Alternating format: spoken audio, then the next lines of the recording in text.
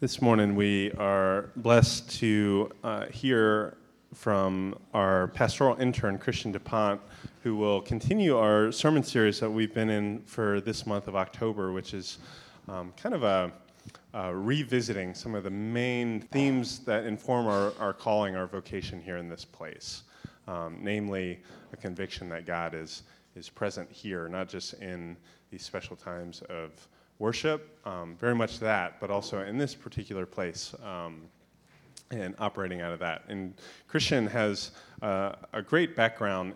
You've seen him up here, and you'll see him Friday night.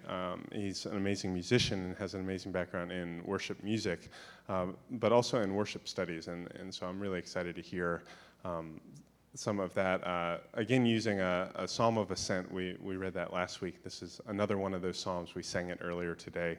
And so I'll invite Christian to come up and share with us from Psalm 122. So I'm just going to read from the screen, then I'll go into it. I rejoiced with those who said to me, "Let us go to the house of the Lord. Our feet are standing in your gates, Jerusalem." Jerusalem is built like a city that is closely compacted together. That is where the tribes go up, the tribes of the Lord, to praise the name of the Lord, according to the statute given to Israel. There stand the thrones for judgment, the thrones of the house of David. Pray for the peace of Jerusalem. May those who love you be secure. May there be peace within your walls and security within your citadels. For the sake of my people, family, and friends, I will say, peace be within you. For the sake of the house of the Lord our God, I will seek your prosperity.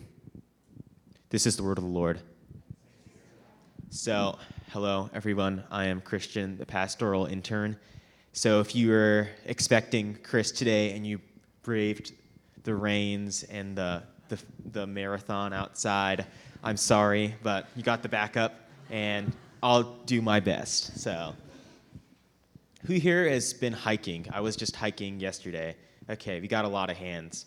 So, as Chris said, I kind of have a background. I've done like a lot of worship study stuff, and what I've kind of noticed is that Christian worship is a lot like hiking. I feel like there's a lot of anticipation before, or maybe you're not anticipating it. Maybe you're really dreading it. You roll out of bed and you come in, and we're all coming to this point. And with hiking, you usually just don't hike to somewhere that's like non-appealing. You're coming to somewhere with a view. I like to hike to waterfalls and rivers and mountain views, and worship's kind of like that too. We're coming to a place where we want to experience some wonder, something that we don't normally see. That's why most people go hiking or they go to the outdoors. You want to see something or experience something or feel something that you don't see everywhere else. But also, like hiking, sometimes you might climb a mountain, especially where I'm from in Georgia. You climb a mountain, you get to the top, and it's just like a view of the local hospital and a Burger King, and it's very underwhelming. And sometimes worship can feel like that too. You roll out of bed, you come here, you're expecting a lot or you're expecting nothing, and nothing seems to happen. And I think the third step of hiking and worship is you have to leave. You have to leave that place that was either very mundane and boring, or the place that was wonderful and beautiful, the rushing waterfall or the mountain view. And if you're like me, I'm the type of person on my way back down the mountain or down the hike, I go down like really fast. I like don't look at the trail signs. I just like sprint down the mountain to like get back to my car and go home. And often with worship, I feel like that's something we do too. We like go back down the mountain too fast. So speaking of mountains, Psalm 122 is about people going up a mountain. It's, as Chris said last week, it's a Psalm of Ascent. So these are Psalms that are all about the people of Israel going to Jerusalem, a place that's on a mountain. At least that's what I've been told. So haven't been there yet. So they're going up this mountain to worship. And Psalms of Ascent, if you like don't know, they're also songs. Like these are songs people would sing on the way to the temple. And in Israelite worship, you'd go to the temple to get forgiven for your sins. You'd go to worship about 3 times a year. There's different festivals. There's Passover, Festival of the Booths. There's another one. I can't remember the name of it. But there's this yearly rhythm of going up and down the mountain. And these songs, Psalms of Ascent, they're not just songs you would sing on a road trip. It's not just like the cassette that's stuck in your van, you can't get out, or songs you sing on at a summer camp. These songs they're didactic. They teach something about God and something about worship. So this is probably not accurate. This is my imagination. I imagine families and caravans, and they're learning these songs and teaching why we go to worship within them. So I figured a good way to talk about God in this place at Oak Church and how God is in worship is to go through this Psalm of Ascent and kind of unpack it to see what does this psalm have to say about Christian worship and what does it have to say about worship in this place. Another really interesting thing about Christian worship in general is there's no prescribed text because Christianity came out of Judaism. There's not one chapter of the Bible where it's this is how you do church. And that's why there's so many arguments about and so much diversity in what church can look like. So the best thing we can do is look at different passages like Psalm 122 that give us some general light of the patterns and what worship should be. So Psalm 122 opens with, I rejoice with those who said to me, let us go to the house of the Lord. Our feet are standing in your gates, Jerusalem. This phrase may seem insignificant, but it shows that gathering physically and spiritually is essential to worship. You may recognize the language of let us go to the house of the Lord, which is commonly used in call to worships.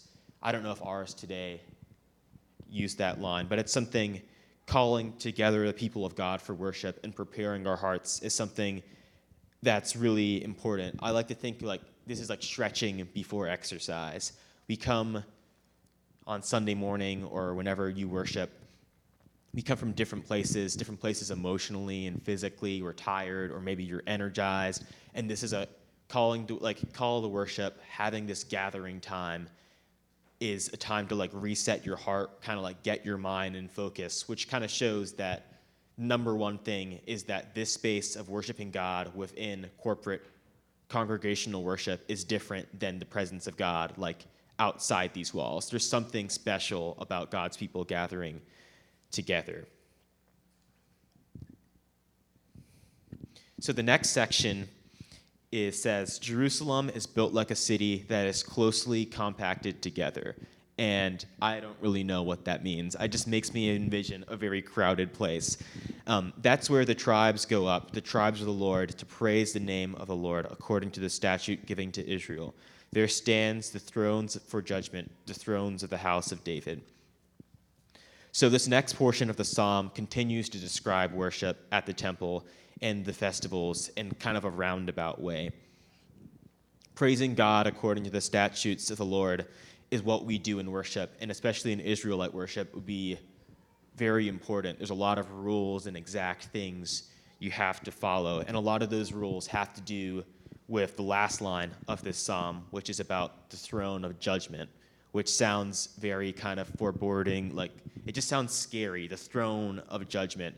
And when I was reading this psalm, I had a really hard time wrestling with that, because I feel when we come to worship, we don't have this idea of the throne of judgment. I feel we come to the throne of grace, and that's a very Christian idea. So I had to think about what is judgment and why is judgment so important. And I kind of came to the conclusion just reading about it more and thinking about some courses I've taken and looking at the word judgment. There's kind of two actions that are associated with judgment. So first, in a judgment scene, someone has to make a confession, or the crime is basically listed on you. This is what you've done wrong. And then it's owning up to where you fell short, or maybe someone else is accusing you of something. You're basically, it's getting laid out there. The skeletons are out of the closet. And then following the confession comes judgment and the sentence.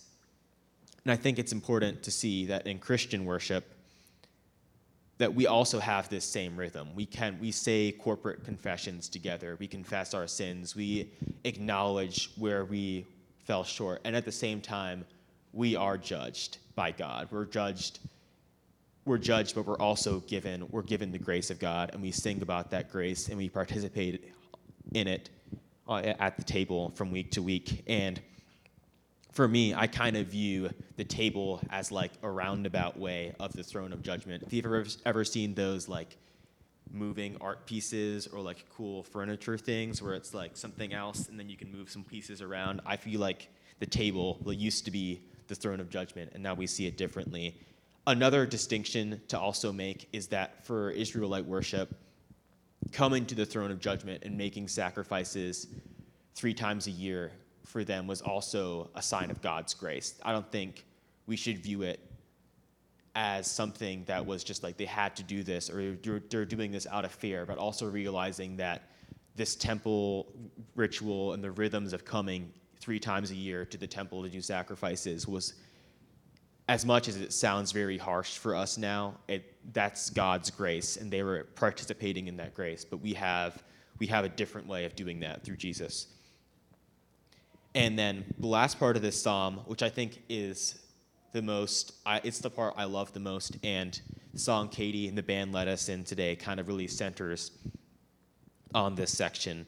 So the last section of this psalm says, "Pray for the peace of Jerusalem. May those who love you be secure. May there be peace within your walls and security within your citadels. For the sake of my family and friends, I will say, peace be within you. For the sake of the house of the Lord, I will seek your prosperity."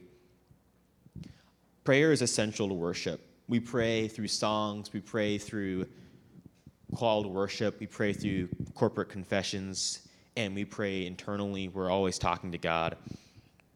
So I think the most important part of this psalm is this end part, praying for the peace of Jerusalem. May those walls you love be secure. And I think that's why it's so important. I love the prayers of the people in our worship service every week, because that's the time we get to live in and participate in those prayers and realize the things we talk about in these walls directly apply to what's happening directly outside of them. We pray for peace for our families and our friends and in our church, our city, and the globe. God is present in our prayers for peace. In worship, we converse with God, we sing and pray to God, and God responds to the movement of the Spirit in the world. This conversation shouldn't just end there, though. It shouldn't just be a prayer of the lips. It should be a prayer of our hands and our feet and call us to action. The last verse of this psalm says, For the sake of the house of the Lord, I will seek your prosperity." Often in the Old Testament, we see rhythms of people going up and down the mountain, going to the temple and coming back. And the way basically throughout all the Old Testament, people are always going to the temple, they're always doing their sacrifices, but the conditions of the kingdom of Israel are always changing. They turn their back on God, something bad happens, and they come back. And very often there's this language, I know in Amos, that's used where God says, like, I despise your festivals, I despise your worship. And it's very heavy language, but at the same time, it kind of gets at something. During all these times, they're always still going to worship, but they're not being transformed by what's happening. The festivals and the temple worship and receiving God's grace isn't extending outside of the walls. They're pursuing peace within Jerusalem, but not outside of its walls. So to seek this peace and prosperity requires us to not only speak about it. This work takes place within the walls of the church, but also throughout the week in our lives, our homes, our jobs, and our families. Since we've been talking so much about where God is, I feel we obviously think God is here. God is at church, and that's kind of the way I grew up. And God is especially here, and we receive his grace here in multiple ways, but God's also everywhere else.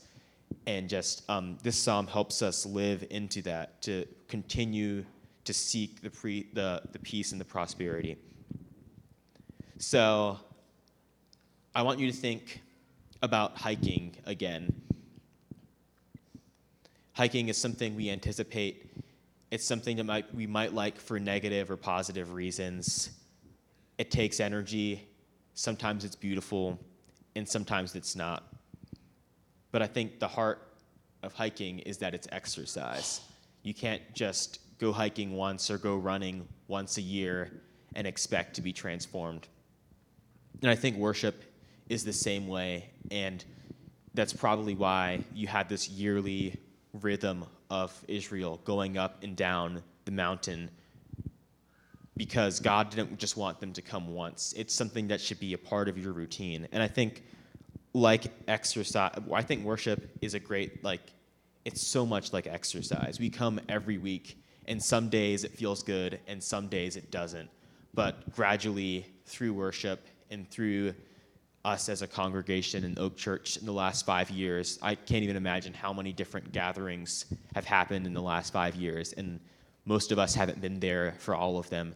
But through all those gatherings, Oak Church as a church and as a people, we're getting stronger. We're learning more. It's not just something that happens on one Sunday. It's a process. And through that gradual, perpetual exercise of doing worship and meeting God here, in calming our minds, in gathering together, in singing songs, and confessing and receiving grace at the table, we are transformed from week to week. We're exercising a spiritual muscle,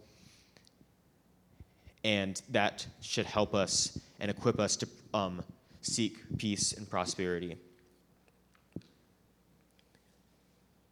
So we are being transformed and shaped by God each week by week, year by year, and season by season.